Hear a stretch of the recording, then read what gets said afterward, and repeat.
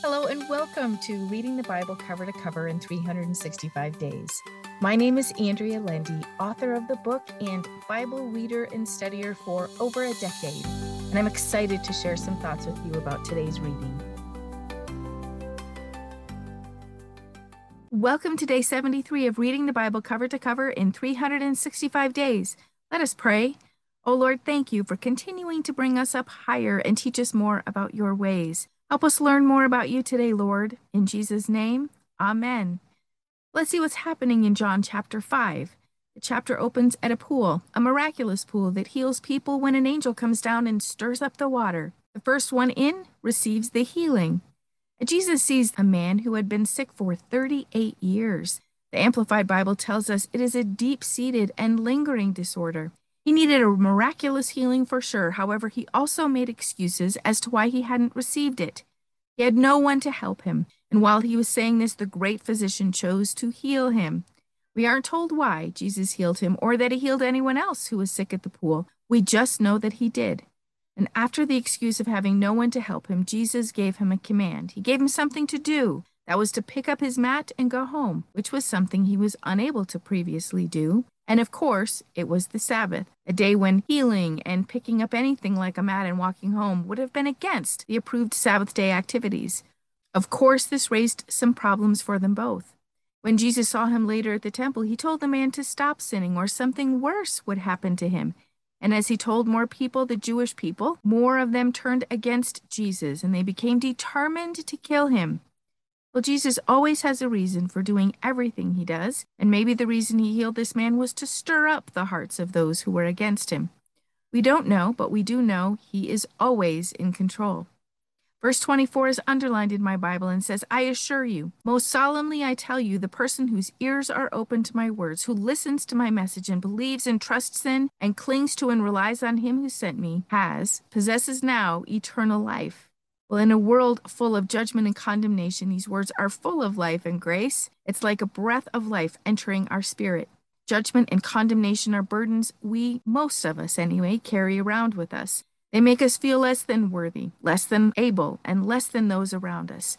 Thankfully, Jesus says he won't judge us even if we judge ourselves harshly or others judge us harshly. Our sins are forgiven and we have his blessing of eternal life, which we are in possession of right now. Imagine that. We have already passed over out of death and into life. Then Jesus tells the Pharisees their hearts are not for God. They know all the rituals and believe they will be saved by them, but their hearts are cold towards the Lord. Verse 42 says, But I know you and recognize and understand that you have no love of God in you. Lastly, Jesus tells them Moses himself would accuse them. Well, let's fully surrender ourselves, our hearts to God, because Jesus sees our hearts, even if we try and hide from him. There is no hiding, friends, so let's allow him to do the work in us he needs to do in order for us to be totally his. Let's see what's happening in 2 Corinthians chapter 13. Paul writes to the church about his coming to see them again. He is hoping he will not find them living sinful lives. He challenges them to look deeply at themselves to ascertain if they are walking in faith and have the fruit to show for it. He does not want to have to deal harshly with them when he comes to them. His advice in verse 11 is good for us today. He wrote, Live in peace, and then the God of love, who is the source of affection, goodwill, love, and benevolence toward men, and the author and promoter of peace, will be with you. Such wise words to live by. Live in peace, and the author of peace will be with us. Lastly, Paul gives them an ending blessing, which we may receive as well. I encourage you to take your time reading the last few verses of this chapter and meditate on God's goodness. Let's see what's happening with the Israelites in Numbers chapter 29. The offerings listed in this chapter were for the feasts, which were also in addition to the offerings made as a vow, free will offerings, burnt offerings, cereal offerings, drink offerings, and peace offerings.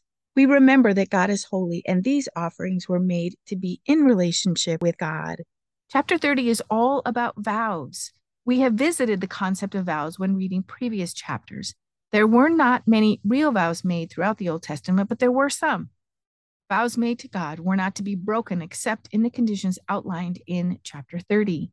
A father or a husband could reverse a woman's vow. However, a man's vow appears to be not breakable, according to verse 2. Well, let's look at Psalm 73. We start book 3 with this psalm. It is written by Asaph, who was King David's choir director, if you will. He is disillusioned at first with the riches and seemingly good fortune of the wicked. In fact, he writes a lot about this, but in the end, he realizes their final plight is not good. They will not fare well when it comes to eternity. One of my favorite verses is verse 25, where he writes, "Whom have I in heaven but you? And I have no delight or desire on earth besides you."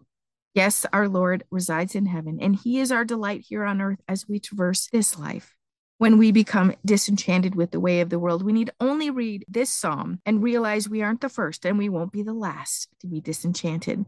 Verse 28 is also full of wisdom. It says, "But it is good for me to draw near to God.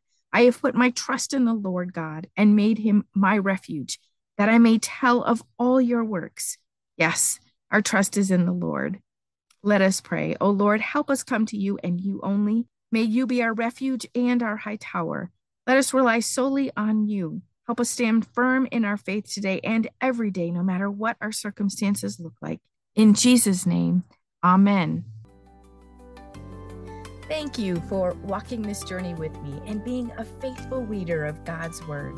I pray that he shows himself as the God who loves you deeply and cares about every detail in your life.